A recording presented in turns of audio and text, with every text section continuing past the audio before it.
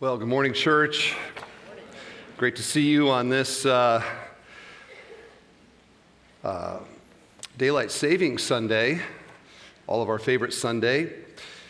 I want to congratulate you on having an extra hour to sleep and congratulate me on having an extra hour to preach, and that'll be a wonderful thing. I greet all our campuses joining us here today, and I want to reinforce something that we've announced at the campuses. This Saturday we have a symposium with the president of Cedarville University, which is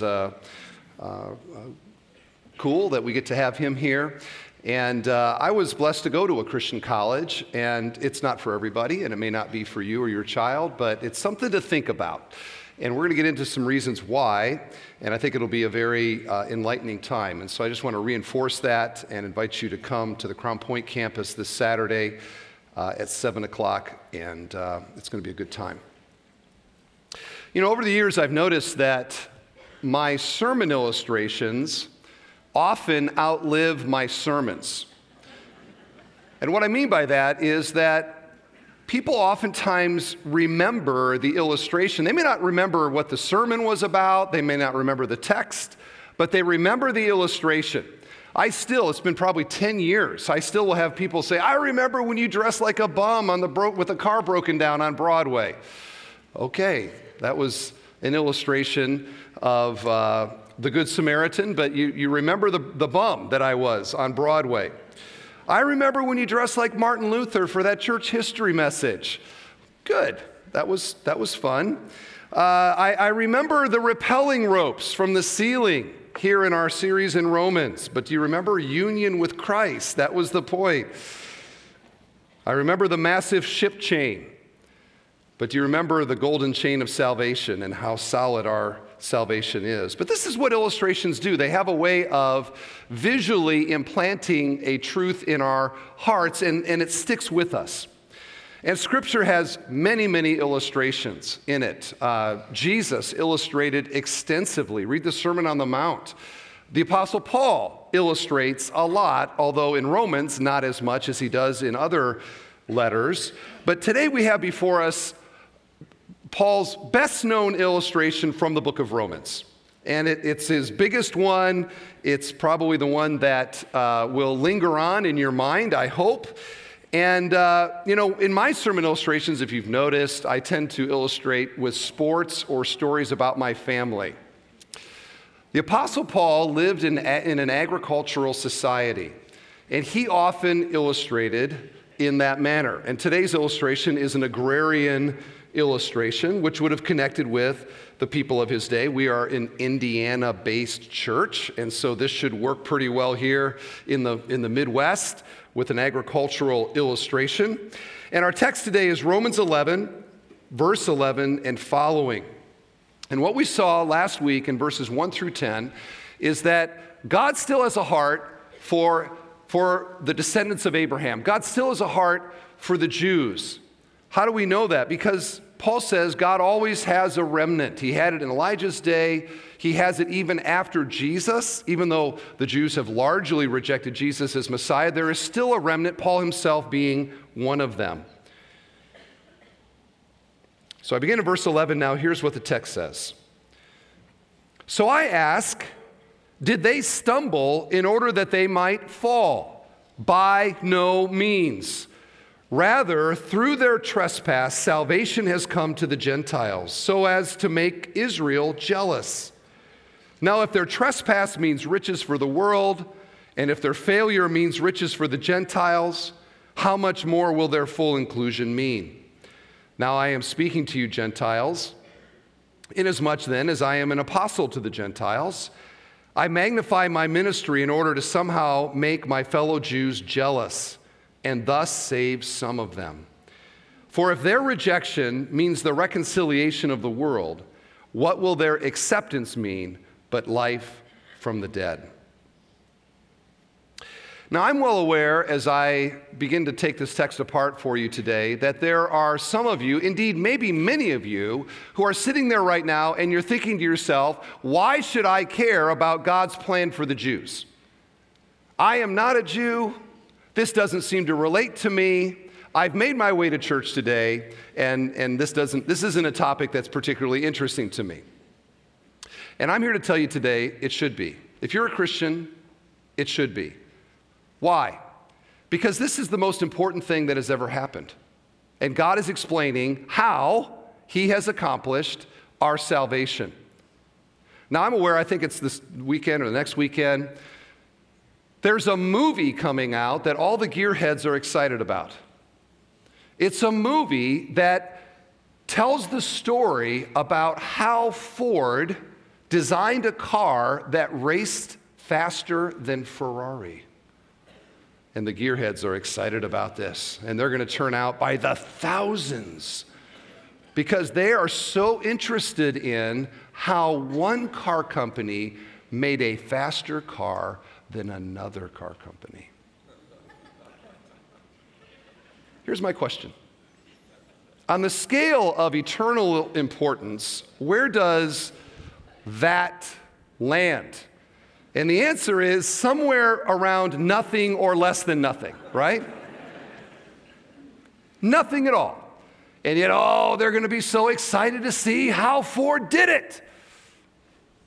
And here today, we're talking about the most important thing that has ever happened. We're talking about what on the eternal scale is 100. We're talking about salvation and how God accomplished Jew salvation and Gentile salvation.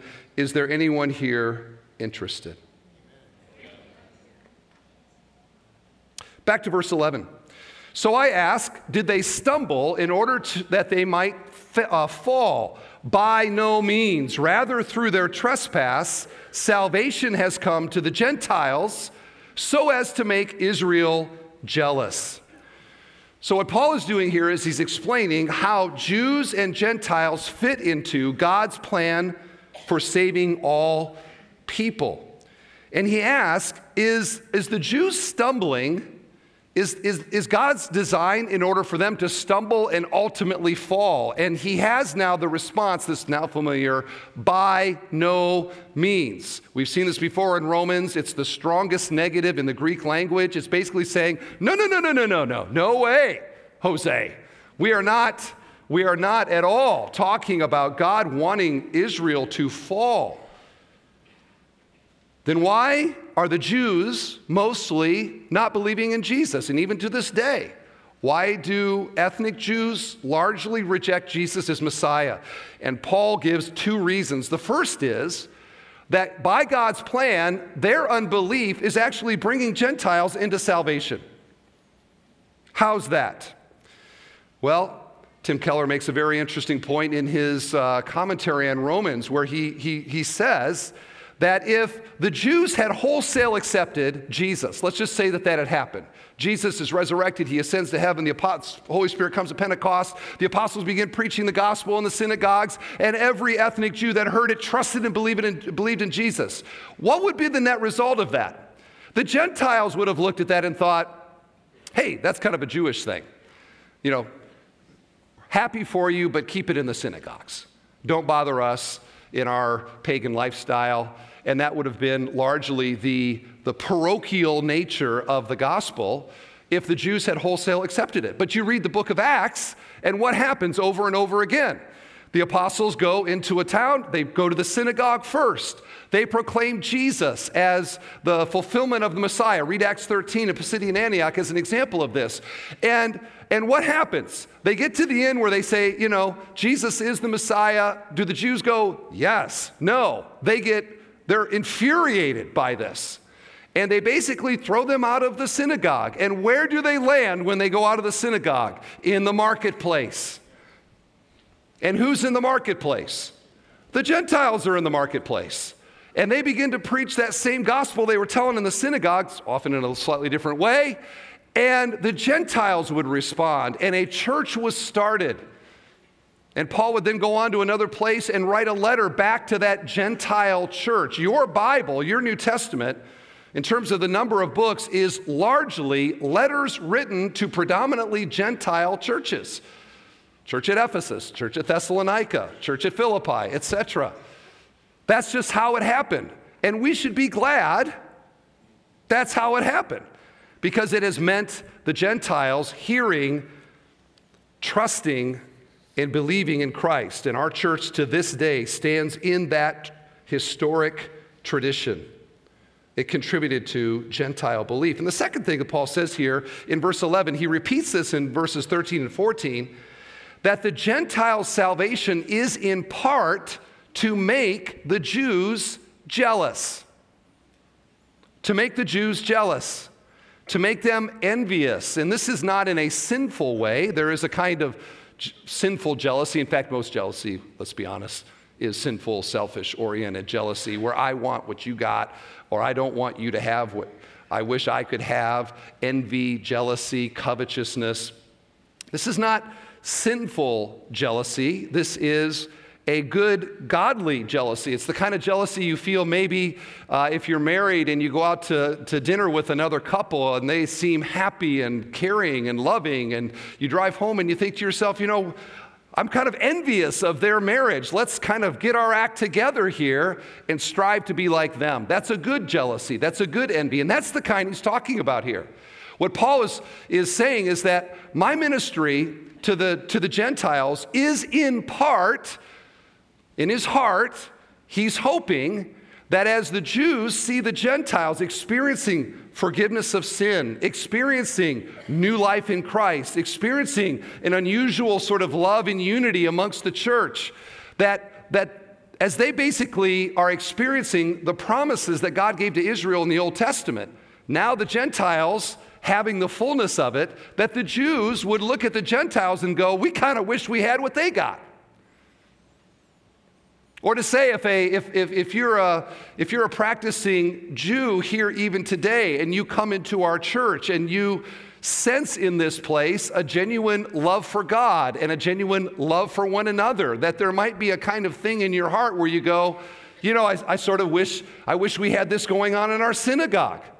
These people seem to be genuinely loving the Lord, and that envy to draw them to faith. Now, we could stop right there and talk about envy evangelism, because this is basically the point of the letter of 1 Peter. Peter writes, and he describes relationships that human beings have. Here's the list. Citizen to government, employee to employer, wife to husband, church member to church member. And he urges that Christians make those relationships so healthy and so exemplary as best we can as fallen Christians, still being sanctified, yes, but to strive to make our lives so reflect the gospel, he says in chapter 2, verse 12, that when they, this is the unbelieving Gentiles, when they speak against you as evildoers, they may see your good deeds and glorify God on the day of visitation. Titus 2, he says, make the gospel attractive. Live your life in such a way that even the pagans look at that and go, I gotta say, as much as I sort of don't like some of the things that they believe, their lives are, I wish I had that. Envy evangelism. How's that going? Church, how's that going, Pastor Steve? Compelling questions. Make them envious. Verse 12.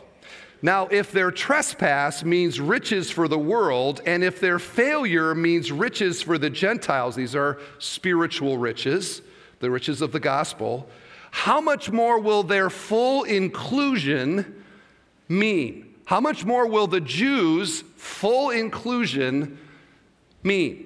And what Paul is talking about here, he's hinting at something that later in the chapter he's going to explain more clearly. He's hinting prophetically that someday the Jews are going to wholesale, large scale, they are going to put their faith and trust in Jesus. There is coming a day when there will be a great revival amongst the Jews believing in Jesus.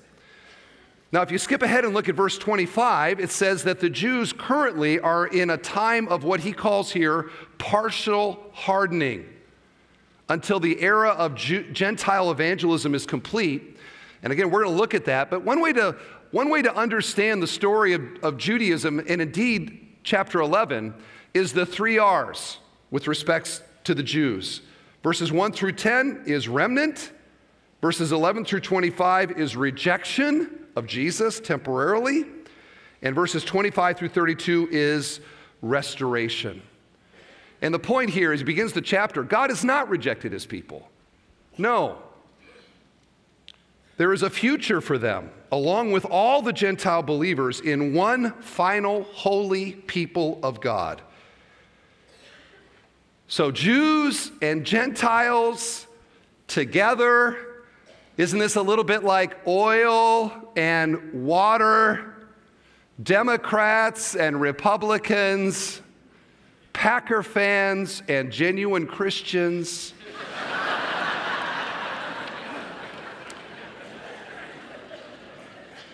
I'm just making sure you all with me today. So how do these two people groups who have for centuries been so divergent, for centuries there is a legacy around the earth of anti-Semitism, how are these two groups ever going to come together? And here now we have this famous illustration. I begin in verse 16. It's a little longer section. Hang with me. Here's what Paul writes. If the dough offered as first fruits is holy, so is the whole lump. And if the root is holy, so are the branches. But if some of the branches were broken off, and you, although a wild olive shoot, were grafted in among the others, and now share in the nourishing root of the olive tree, do not be arrogant toward the branches. If you are, remember, it is not you who support the root, but the root supports you. Then you will say, branches were broken off so that I might be grafted in. That is true. They were broken off because of their unbelief, but you stand fast through faith. So do not become proud, but fear. For if God did not spare the natural branches, neither will he spare you. Note then the kindness and the severity of God, severity toward those who have fallen, but God's kindness to you, provided you continue in his kindness. Otherwise, you too will be cut off. And even they, if they do not continue in their unbelief, will be grafted in, for God has that power to graft them in again. For if you were cut from what is by nature a wild olive tree and grafted, contrary to nature, into a cultivated olive tree, how much more will these, the natural branches, be grafted because of their own, back into their own olive tree? So now we're all confused. We're probably more confused than they would have been in the Middle East at that time, and even maybe to this day, because you mention an olive tree in the Middle East, everybody knows what you're talking about, because it is such a common tree. It's such a common wood. If you go on a trip to Israel, every street vendor that you see is selling little olive sculptures of every single character in the Bible and every possible ornament in the temple and any possible little tchotchke kind of thing. It's all made out of olive wood. Olive wood is everywhere. Olive trees are everywhere. One commentator says the olive tree was the most widely cultivated fruit tree in the Mediterranean. This would be like writing to Indiana Christians and saying, you know, this is like a corn plant. And here in Indiana, we're like, we got you there. We know corn. And they knew olive trees. And so let's take this apart. I want to explain this, and I think it's going to be a blessing to everybody. Verse 16, if the root is holy, so are the branches. That's a foundational truth to understanding what he's saying here. Who are the roots, and who is the olive tree, and who are the branches? Okay? This tree overall is the people of God, the true Israel, the remnant, the redeemed of God. Not every ethnic Jew, but the redeemed people of God. So who are the roots then? The roots of this tree are the patriarchs and the promises that God gave to Abraham, Isaac, and Jacob. If you read the Old Testament, God self-reveals over and over again. He did to Moses in the burning bush. I am the God of Abraham, Isaac, and Jacob. That is repeated over and over again. Who are these guys? Sinners who needed to be justified by faith. Go back to Romans 4. It is the promises that God made to the patriarchs that made them the roots of the tree. They represent the beginning. So if the roots are holy, so are the branches. The idea here is that if the roots are healthy, you got healthy roots, you probably have a healthy tree. You got healthy roots, those branches out in the extension, they're green, they're looking good. Totally holy, totally healthy.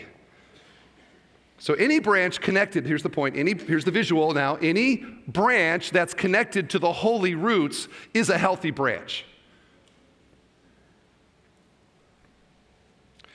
Verse 17, but if some of the branches were broken off, and you, although a wild olive shoot, were grafted in among the others and now share in the nourishing root of the olive tree, do not be arrogant toward the branches.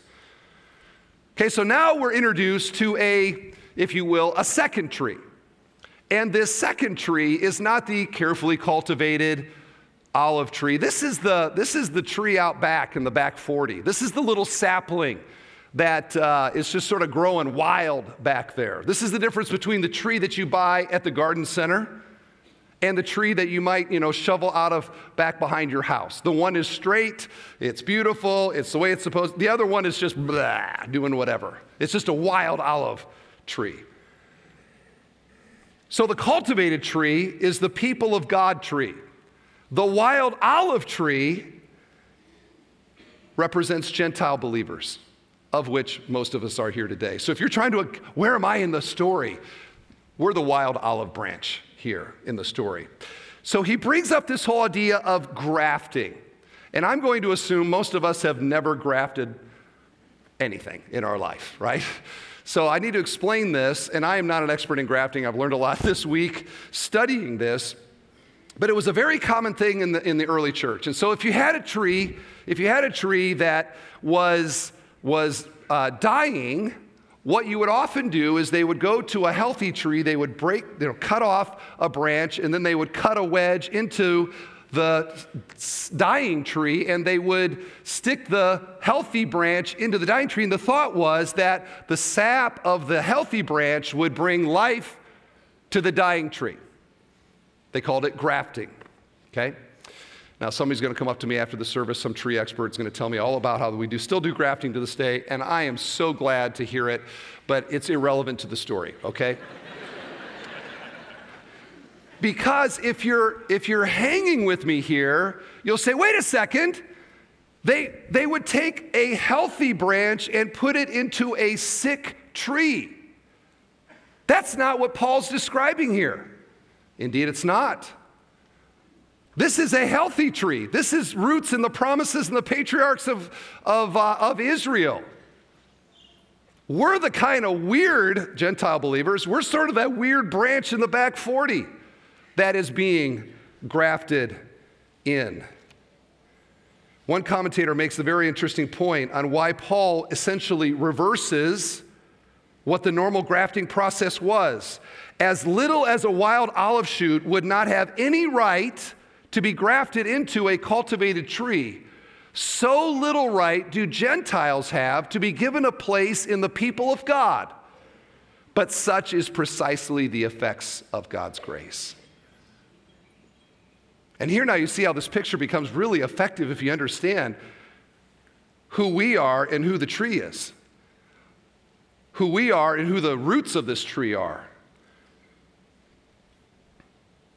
How do I, the wild olive branch, find myself connected to the sap of Abraham, Isaac, and Jacob? Verse 17, but if some of the branches were broken off, and you, although a wild olive shoot, were grafted in among the others, and now share in the nourishing root of the olive tree, do not be arrogant toward the branches. If you are, remember, it is not you who support the root, but the root supports you. And this is now Paul's point. Gentiles. He's not writing this to the Jews. He's writing this to Gentile believers in the church. He's saying, listen, do you realize who you are? And do you realize that who you are means that you have no right to be grafted into the holy tree of God, the tree of life, to be connected to Abraham, Isaac, and Jacob? Do you realize the grace of God to take you out of the wilderness and to put you into this tree? I like Eugene Peterson's paraphrase. Remember, you are not feeding the root is feeding you.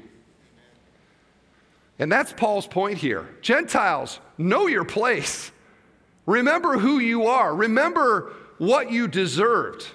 Remember that you were the one on the outside. You were the ostracized spiritually. You were the marginalized spiritually. And yet, the grace of God takes that branch. And essentially, if you're a Christian here today, we're all branches that God, by His grace, has taken out of the wilderness and out of judgment, and by His grace has grafted us into the very tree that He began with Abraham in Ur, and that now is the tree of the people of God. It is indeed the tree of life. Don't be arrogant. Know your place. What would arrogance mean if you were a Gentile believer in the tree? It would mean that we are falling into the same temptation that caused the Jews' branches to be broken off in the first place. They were the entitled ones. We are DNA of Abraham. We deserve to be under the grace of God and in the salvation. And God comes along and says, no, you are not saved because you are DNA. You are saved by faith in Christ. And if that's not true for you, I don't care if you're of the tribe of Benjamin, bam, off you go. And Paul says, Gentile believers, don't fall into the trap that the Jews did. Know your place. Verse 19, then you will say, branches were broken off so that I might be grafted in. That is true. They were broken off because of their unbelief. But you stand fast through faith. So do not become proud, but fear. For if God did not spare the natural branches, neither will He spare you. Now, I know full well some of you right now are having a theological crisis as you hear this, and you say, wait a second. I thought once saved, always saved. I thought once you're a branch in the tree, then kick back, baby, because you're going to heaven. And yet here he says, fear lest your branch be broken off again. Now, how many people would love to hear what that means? Okay, you're going to have to come back another Sunday, all right? Because I'm not going to get into that this time, but we are going to get into that. What is Paul saying here? And now I have my own illustration. You've been wondering, why is this sitting over here? It's the Charlie Brown tree. It's lame. It's got no lights in it. Why are they making this prominent? Well, it's because it's an illustration for me. Okay, so let me just use Paul's illustration. This is what he's saying. The tree is the true people of God. The roots of this tree are the promises God gave to Abraham, Isaac, and Jacob. Every branch born off of this tree is ethnic descendants of Abraham, Isaac, and Jacob. So here's what Paul is saying. He is saying, God looks at this tree and He perceives in the hearts of some of these that they're not actually trusting in Jesus, they're trusting in who they are. And what God does for them is He removes them from the tree. He breaks off those branches and He casts them aside. That sounds harsh, but that's what it says. He says, now here's the wonder of what God has done for the Gentiles, is that God goes to a very different tree, and this tree has no right to be in this tree. This other tree has no right to be in this tree. This other tree, it's not cultivated. This is wild. This is sinful. These are people that are not descendants of Abraham, Isaac, and Jacob, and yet by the grace of God, what does God do? God takes these branches and grafts them in. Grafts them in. By the millions, grafts them in and places branches that naturally have no right to be connected to this whole thing, but he grafts us in and he says, you are now people of God. Okay?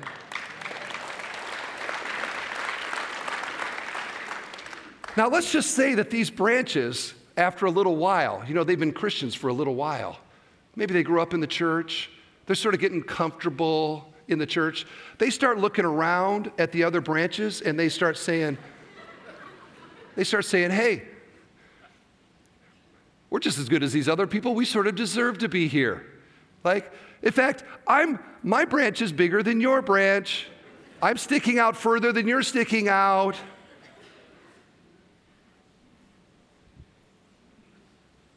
Arrogance, entitlement. What have these branches done if they start looking around at these natural branches and saying, you know what, we are just as good, if not better than you?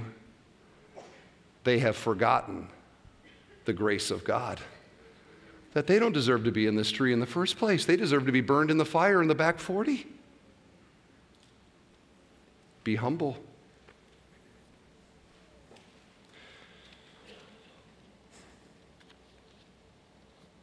Verse 20, they were broken off because of their unbelief, but you stand fast through faith. It's not like these natural branches are here because they're descendants of Abraham, Isaac, and Jacob. No, these branches are here because they have faith in Jesus. Just like these branches are here because they have faith in Jesus. These happen to be ethnically Jews. And you can say, here's the Apostle Paul, here's Peter, here's Andrew, here's the 12 apostles, and the other believers, Luke, and whoever you want to throw in there. Lots of ethnic Jews who have trusted in Jesus. They're in the tree, okay? They are in the tree the same way that Gentile believers are in the tree. It all comes down to faith. Faith in Jesus Christ and trust in Him. It's the only way any of us are saved. Not because of who you are in your ethnicity, not because of who you are in society, not because of you being better than other people. We are in the tree because of faith in Christ and Him alone. And we can't say that too much or emphasize it too much. And so Paul's concern here is that we Gentiles somehow might become arrogant and entitled just like the Jews did. And this is human nature, right? When we have something that's given to us, after a while we begin to assume that I have this because I deserve it. This reminds me of some years ago, I had some flight somewhere, and for some reason the airline double booked my seat. There were two of us standing there going, I got a ticket that says this seat, you got a ticket that says this, what do we do? And it's been a while, the details are fuzzy, but somehow I ended up in first class. Let me just tell you, it was wonderful. I went in and, I sat down and there was the day's paper sitting on the chair for me. I sit down, the flight attendant comes up to me, I get you something to drink. I'm like, oh, what are my options? And there's a little menu for the pre-flight drink. I select a tasty pre-flight drink. She scurries away to go get it. I open my paper, and yes, I begin to sort of look with disdain on the riffraff passing beside me as they make their way to the back of the plane. I am in the front of the plane. I am first class. These people are where they deserve to be.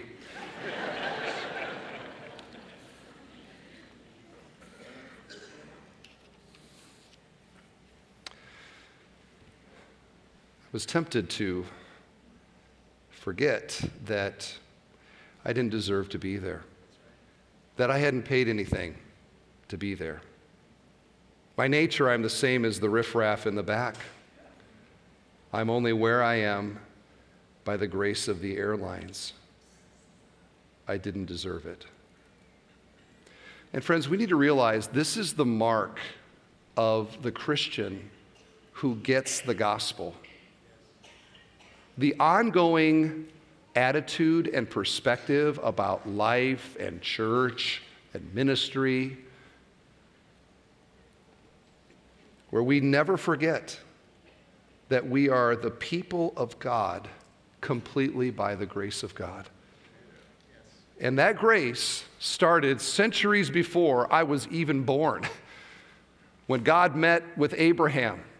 In fact, you can make the argument before that, of course, but historically, when God met with Abraham and said, "Through you all nations of the earth will be blessed," who was he talking about? Us! Us, us, us. Praise God, us. He was talking about us. He was talking about his knowing that someday there would be millions of people from every tribe, tongue, language, and people group who are not ethnically connected to Abraham, Isaac, and Jacob, but by the grace of God are forever spiritually connected to Abraham, Isaac, and Jacob, and are ongoingly nourished by the promises that God made to them. Why? Because I'm connected to the tree, by the grace of God grafting me in.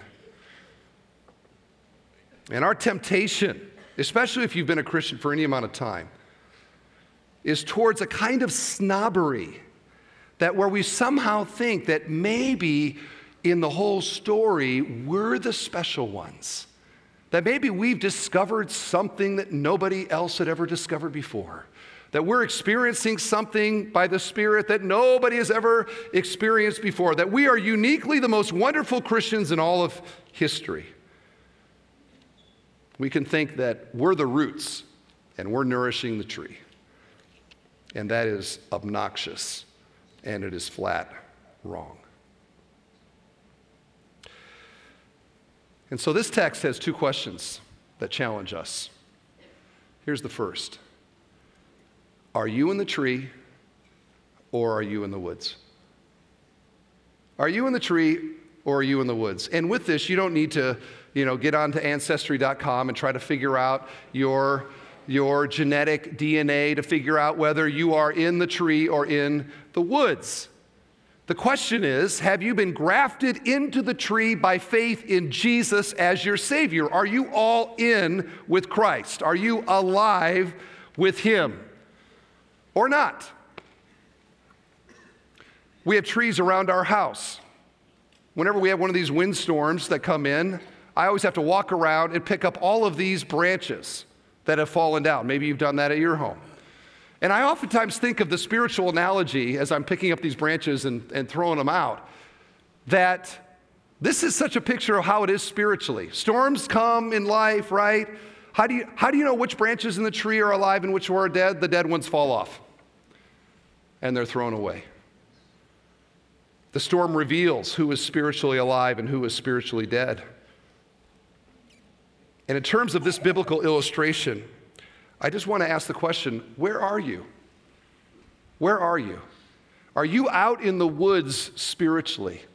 You're the wild olive tree, and man, you're living a wild life. Or have you put your faith and trust in Jesus Christ? Have you received a salvation offered by God through grace that you do not merit, you do not earn, you have no right to the blessings of, but God offers it if you will trust and believe in Jesus as your Lord and Savior. God, by His grace, grafts you in, and you are nourished forever and ever and ever in His promises. I wonder if an illustration of a tree might be the thing that God uses to graft you in. Trust in Jesus today. Join the tree. The second question is really for those of us who are believers here today, and that is, are you entitled or are you humbled by your place in God's salvation? Entitled people, they're part of churches, and they come to church and they think they're first class. Entitled people serve when it makes them look good or it's convenient. Entitled people use the church for their own advancement. Whereas grace-humbled Christians are thrilled to let God use them. Grace-humbled people are willing to take the place of least significance. Grace-humbled people continue to be astonished that God would save somebody like them. First class, third class, entitled, or humble? Let's ask ourselves that question. I sent out a First Thessalonians email, and if you didn't know, I don't know. There's no rhyme or reason to it, but I send these emails to the whole church family. If you're not getting them, please let us know and sign up. But I sent one out this week, and I shared in it that we unfortunately are about to say goodbye to a really wonderful family in our church, Don and Patty Ike. And I have a picture of them here. They might be in the service somewhere, I don't know. But Don and Patty, they're moving to Texas to be near their kids and grandkids. Is that not lame? Let's just admit it. To leave a wonderful church family that loves you and frankly needs you, to go be with the grandkids, that's clearly out of the will of God. But they're doing it anyway, and so we wish them the very best. And both Don and Patty have served in wonderful ways here. I just want to tell you a little bit about Don a second. I've spent a fair amount of time with Don. Don has an incredible servant's heart, and many people here no doubt have been blessed by Don's ministry. He can fix anything. He's a handyman. He served in our deacon ministry, helped so many widows and others with needs. He's been tremendous with that. And he's been to the senior pastor's house a time or two as well, I might add. And we're blessed by him.